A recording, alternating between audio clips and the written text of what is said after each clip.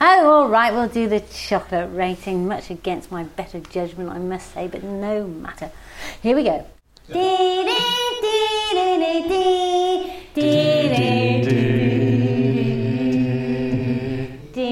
Okay, holding at number 5, we have Hershey's. It's still, it's just horrible. Down 3 at number 4, I'm very sad to say, just going out of the charts is Milka. Why is that? Well, it didn't come out very good on the tasting, it's true, sadly, but also ethically, it's a bit dodgy. It's dodgy on lots of different levels. At 3, holding their own in the chart, Cadbury's. And number 2, no move, we have Galaxy. But number 1, top of the chocks, we have Divine. Not only did it taste fantastic, but also it's ethically just a jolly job, Pod Chef says.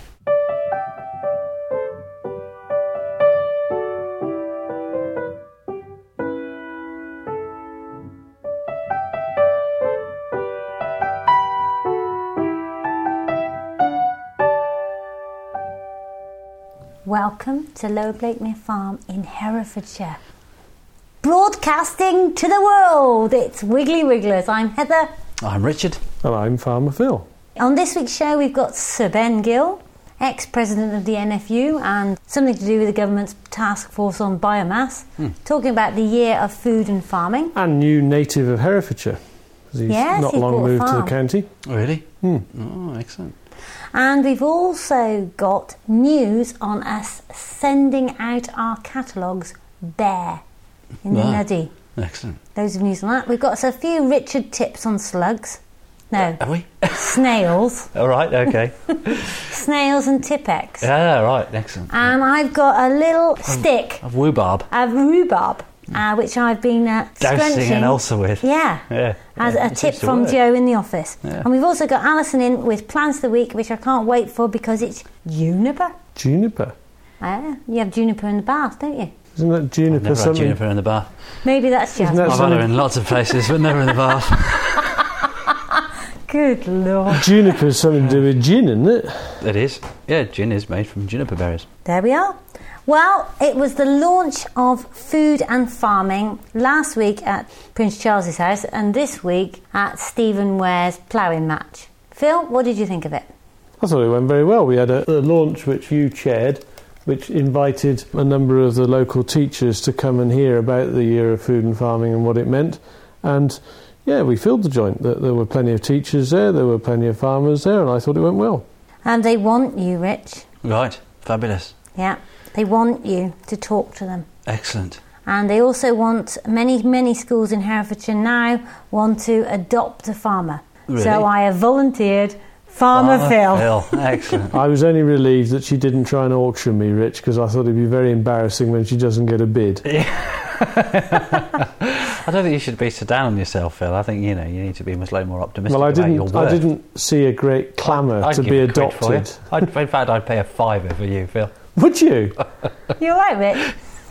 Phil, do you want to fill us in on basically what it is? The Year of Food and Farming is, very briefly, the idea is to get school children, notably primary school children, out on the farm and to get farmers into schools armed with props and information to explain what they do to the kids, to connect them with their food and where it comes from. So that means that you would personally go into schools? Absolutely, and I've already got an invitation to go to Monmouth Girls' School. Yes, first time I've been invited there under the rules. Yeah.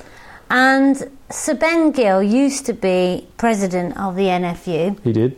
What sort of job did he do, Phil? He was pretty good, actually. He had a good rapport with the senior politicians without necessarily agreeing with them.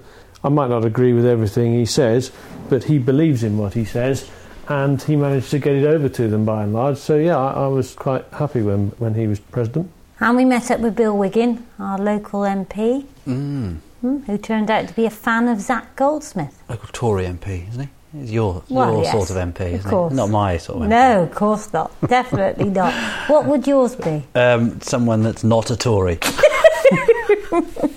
Shall we go? That would therefore include the current dose of ramshackle idiots who are overseeing our rural industry. Moving on. Farmer Phil. I think you might have a point. Shall we go and listen to Sir Ben Gill telling us why he thinks food and farming is important?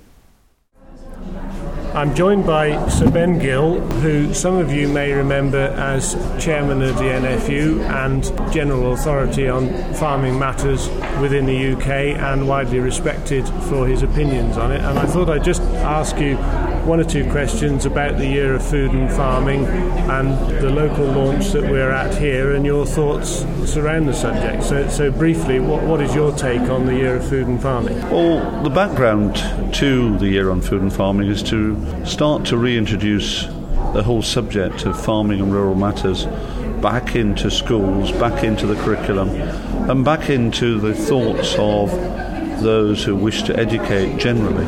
Over the years, I've had many school visits, and I've always been amazed, even when we have rural schools, rural primary schools coming to visit, how little they know about farming.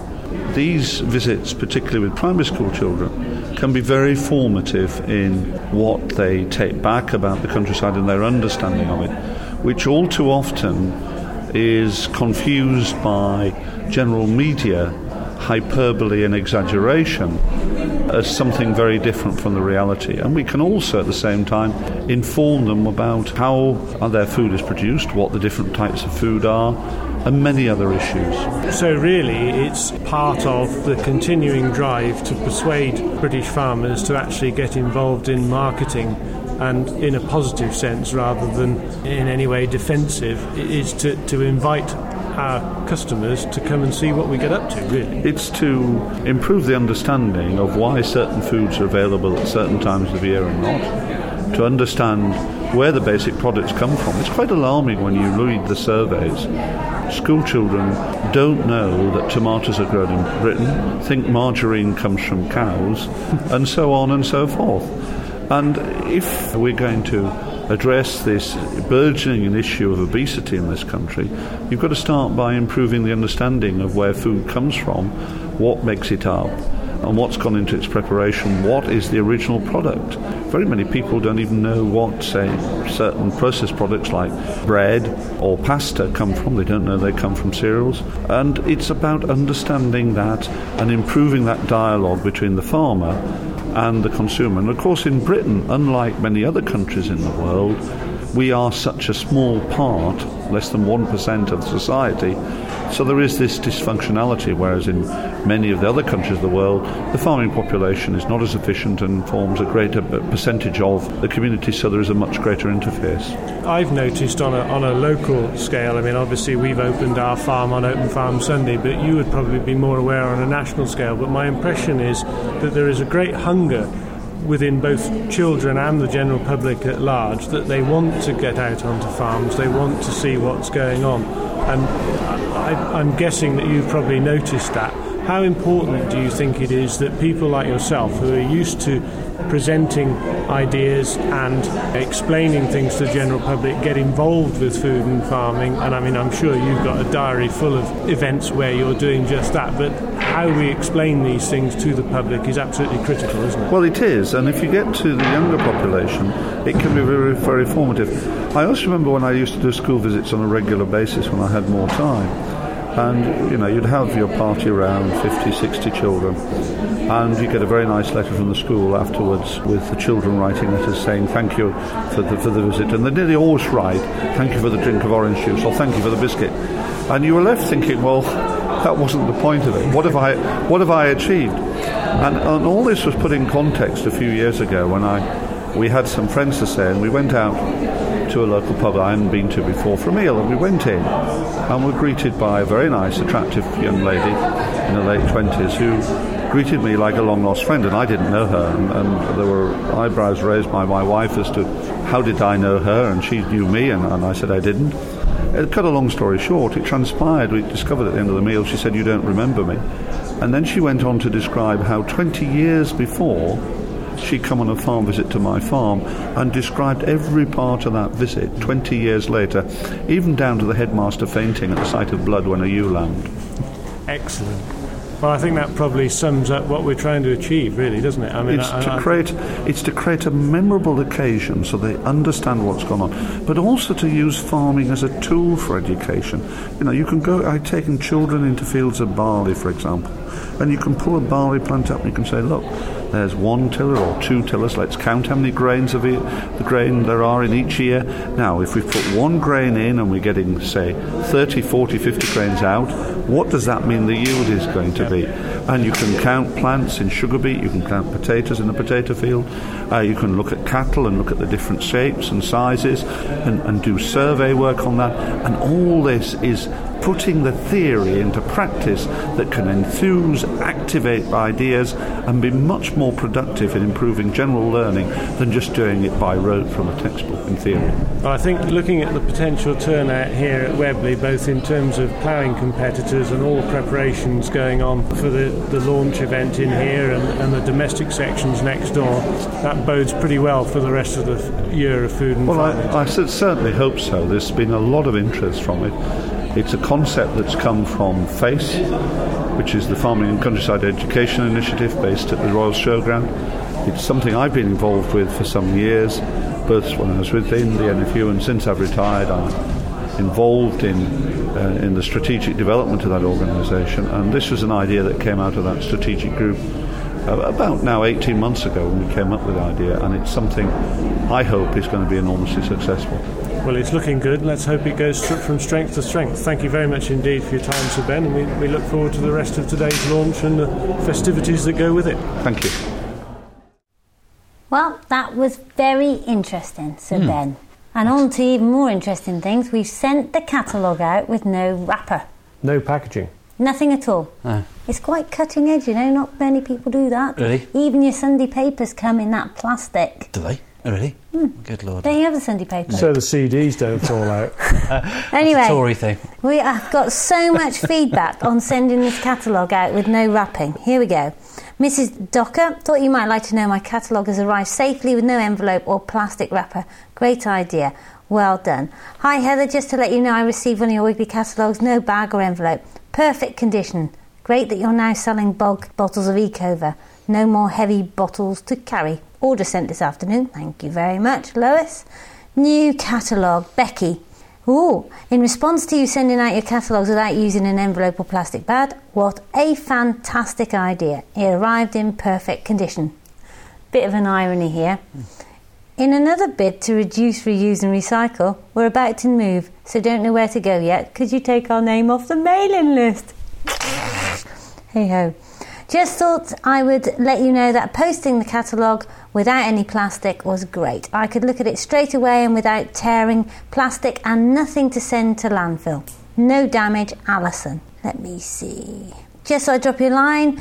New posting of catalogues excellent. If only every business could be as ethically minded. So out of all these, there was only one problem. There's one lady who's had a catalogue, Paula Davis, who had a catalogue that was not in a very good state, a rip across the spine, and the outside had got warped from the wet. So, one out of probably 100 responses, it's no plastic. There you are. Snails. Snails? Homing snails. Homing snails. Oh, that was funny. Last night I did a talk at the local gardening club. One lady in the audience said, we're talking about natural pest control, you know, and she said, I go out at night and pick my slugs and snails, and that's a great way to do it. It's a fantastic way of control, especially if you get a warm, wet night like tonight might be. So she went out, she said, I got with 38, a head torch? So with a head torch, ideal, head torches are perfect for the game. She got 38 snails, and she said, I said, what did you do with them? She said, I've just chucked them over the fence, over the neighbours in the neighbour's garden. And I said, no. I said, the problem with that is they'll come back, you know.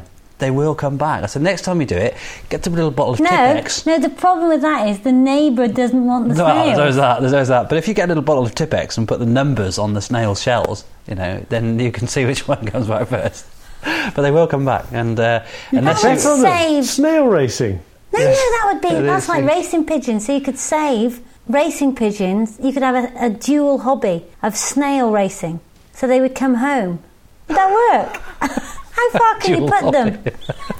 See how far. So release a pigeon in France and see if it takes the same amount of time for a pigeon to come back from Brittany as it would a snail to come back from number 32. Exactly. Right. What do you think? I think that's a great idea. You could put obstacles in front of them, couldn't they? So that you could have snails over the jumps, ditches, and they do the garden fence, obviously. It's a slightly different level. My personal feeling is that you're better off taking the snails up and throwing them to the chickens, because then that gives them a nice little crunchy treat. The neighbours' chickens or yours? Neither or. Goodbye, Mr. Mollusk. Alison's coming in with plans of the week. What's been happening on the farm? Farmer Phil. We've been planting grass seeds first. That's the first thing we plant as soon as we get a chance. So what we've done is we've cleaned up the stubbles, which means effectively spraying any weeds that have grown in the stubbles with glyphosate, Roundup, so that kills that off in a fairly harmless way, and it saves us weed killer in the autumn and spring and the following crop. That's the idea of it. So now we're cultivating the fields, ploughing most of them, work them down, plant grass seed first, then we'll move on to winter barley and then winter wheat. Fabulous. Cattle? Where are they? Cattle are right where they are stuck wherever they are because of our movement restrictions with foot and mouth. We're not allowed to move any cattle. So right now, most of our cattle are at Campston down near Abergavenny, and that's where they have to stay, which is all right at the moment, but in 6 weeks' time it won't be all right because they'll have finished all the grass down there and we need to wean the calves. And unless the movement restrictions are lifted, we shall be slightly knackered at that point. So what will happen if you can't wean the calves? We have to feed them somehow. They'll have to stay on the farm. I mean, for us, that would be a minor problem, but if you're a sheep farmer whose whole income comes at this time of year, so you bring your sheep down off the mountain or off the higher land and you sell either the lambs or the breeding stock that you've bred, that's your whole income, and they can't do it. And so what do? You're feeding sheep, feed is expensive, you're stuck in a catch-22 situation, and the worrying thing is that you don't know when the end game is, so that you can't actually plan. You can't say, right, well, I'll feed them for 3 weeks and then I'll be able to move them or sell them or whatever. Particularly sheep, they would be going through various sales mechanisms at this time of year in tens of thousands, and that is next year's lamb, or in the case of cattle, beef supplies. That's how the breeding cycle works with sheep. So how come the supermarket is still stocked with meat? Because they're covering themselves, and have done for some weeks, with imported meat. I suspect they would say that they cover themselves all the time by having a mixture of both, so that when British supplies are not there, they'll go for more imported stuff. But at the moment we're allowed to send animals to slaughter, so there isn't actually a shortage of meat to eat. It's the breeding stock and the store stock, the animals which are due to be fattened for slaughter at some point later. But of course what's happened is that the restrictions have effectively demolished the prices in the livestock markets. To give you an example, lamb is making about 90-95p a kilo, where normally £1.20, £1.25, and that's just the effect of depression and movement restrictions, allowing it becomes a buyer's market effectively. The price just disappears. And can we have an update on the Blakemere 2, our oinkers, because they seem to me to be pretty porky. They're getting to the point where they're ready. And the thing I wanted to ask you was that our neighbour told me that we're no longer allowed to have a mobile slaughter man here. Is that right? I don't know. Rachel had said that she knew of the possibility or whatever and was going to investigate it, and it's no longer possible. It's not legal. It's a great pity that. So you can kill your own pig being completely unskilled, not knowing what you are doing, but you cannot have a qualified mobile slaughterman. Because years ago it was a great tradition that you would have one person in the village who would go round and slaughter the family pig. And that's our pig bench, which is out there. That's exactly what that would have been used for. And there are still, they're fairly elderly now, there's still odd people who used to come round and slaughter the pig and cut it up and butcher it, and that's what they did. And it was a very traditional thing. And obviously hygiene rules and so on ruled that out. What do you do with the pig bench then? The pig bench is what you put the pig on to butcher it. That's why it's got all knife marks in it. So you put the pig on it, disembowel it and butcher it, cut it up. Well, we're going to find out all about this because we're going to Podchef's Nothing But the Squeal event, which I think is on the 20th of October on his island, Shore Podchef Island. Island. Yeah, Podchef Island. where we're Cooking's going to answer learn to Dr. No. all about cutting up porkers. He says there's not going to be any death involved. Right. Right, onward to rhubarb. Look, Rich, I've got a mouth ulcer. Yes, you learned a neat trick today, didn't I you? learnt a little trick, which is that rhubarb is great for mouth ulcers. That's real good, Rich, because I tell you what, she doesn't half look funny with a stick of rhubarb stuck out the side of her mouth. That's right. That's the latest update on rhubarb, but I did find an old rhubarb piece of information which says that it actually removes stagnation, clears away heat and purges fire, cools the blood and stops bleeding, removes toxin and promotes blood circulation to remove blood stasis. No. It's even more than Bokashi does. At the risk of reigniting old stories, is that applied or eaten? Well, I have applied it. And on the note of wild rhubarb, let's move over to Alison for Plant of the Week with juniper. Hello, Alison. Hello, Richard. It's nice to see you. I haven't had you on the Wiggly couch for a bit. No. What have you brought in for us today? It's juniper tree. It's very humble, isn't it? It looks like a very poorly pruned Christmas tree to me. It does. Oh, no. They're very attractive when they're large, aren't they, junipers? Yeah, and you never get a juniper growing to any same shape. Each individual juniper tree or bush is completely different. Some will grow up into a cone shape, others will grow into a bushy shape or even a straggly, sprawly mess. Oh, okay. Yeah, they're all different, completely different. Right. I mean, it looks like something that you'd find in the Mediterranean. When I look at that, I said earlier, it looks like something you might find around the Acropolis or something. You know, it doesn't strike me as an obvious native British plant. No, this is one of the only 3 native conifers, true native conifers in the UK. Really? Along with the other 2 is the yew, of course, and the Scots pine. Ah, wow. And this juniper's got the largest geographic range of any woody plant in the world. Really? It stems all through America, across Canada, USA, even Iceland, Southeast Asia, right across. Fantastic. So, I mean, what benefit is it? I mean, how useful is it as a plant? I mean, does it change colour much? In the autumn, it'll go to a yellowy colour, so it would look slightly straggly in the autumn and winter months. But it's fantastic for ladybirds to hibernate during the winter months and for birds for nesting. Okay. Of course, when it's larger. I mean, this is just a 3-year-old plant. This is a baby, isn't it, at the moment? I mean, how long can they live for, junipers? They can live up to 120 years. Really? Oh, that's right. The oldest one is about 250 years old, and that's an exception. Yeah, fantastic. And would it be a good idea to plant a few together? I mean, obviously, that kind of makes a feature on its own. Yeah, they do look nicer planted in groups. Obviously, they're quite slow growing, so you do need something to look at initially, yes. What about fruit? I mean, Phil, given his alcoholic disposition, will appreciate what juniper berries are useful. Yeah. Are they useful? Do birds like juniper berries? There's about 3 or 6 seeds in each fruit, so I think the birds must go for them because they're very juicy and turn to a bright purple colour. Yeah. You've seen those on the North York moors, Phil. There's a cave.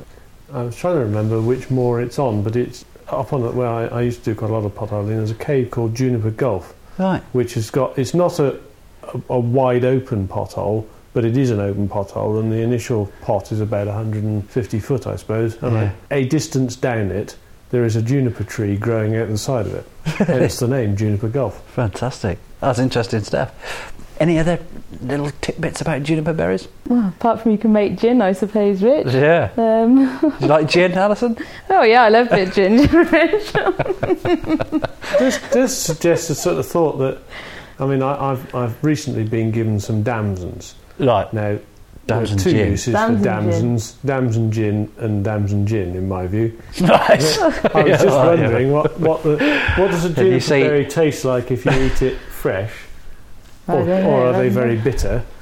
And can you Can you perhaps take some gin and make some put juniper berries and all? No, I don't think that works the same as like slow gin and they're very damson sharp, gin. There's a kind of irony in this, Phil. I mean, gin, amongst other things alcoholic, that ultimately has come from a berry from a tree in a cave, from a hobby that you did many, many years ago that now you wouldn't be able to do because off the back of all the consumption of the said alcohol.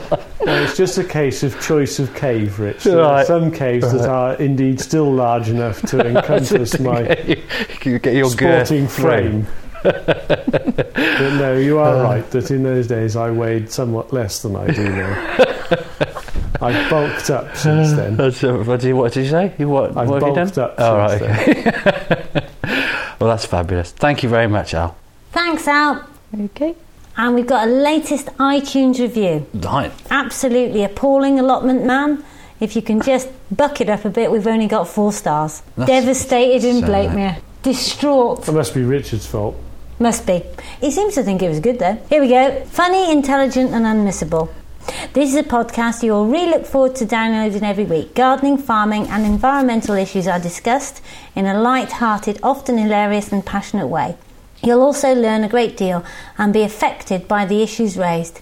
Even when Ricardo is banging on about worms, you are still captivated by his passion. Oh. The trio obviously enjoy what they do and their bounding enthusiasm is a joy to listen to. So if you want to travel to work, walk the dog or garden, etc. with an inane grin on your face, then add this to your downloads. You'll not be disappointed. Just don't listen to episode 100 first. You will think the lunatics are running the asylum. Thanks, guys. And I've got a review on Facebook for podcast 100. In fact, we've got loads on there. And it goes like this. Do you want to read it, Rich? I can do. As a familiar Facebook user that you are. Well, I am now. I've used it a bit recently. A lot recently, in fact. I've been addressing there's 42 all the different excellent topics now. Addressing all the different and subjects. One on cats. And the cat is still out there. But it's dwindled now. We've run out of stuff. I expect I've just rekindled no one whole has said, thing. what are you talking about? Cats are great. Everyone said, no, you're right, cats are let's kill them all. No, that's absolutely not true. Cats are a balance in nature. Yeah, we've done the cat row, all right? Here we go. Imbalance. Here's the latest one from David Dixon. Right at the bottom, Rich. David Dixon, classic. Try and describe the merits of a mystery chocolate at the same time as guessing what it was by using a chocolate rating. And that was only half as funny as the final outcome of the taste testing. There we are. It's bye from us on Lower Blakemere sofa for another week. I'm off to LA. Bye. Bye. Bye from me. Bye from me.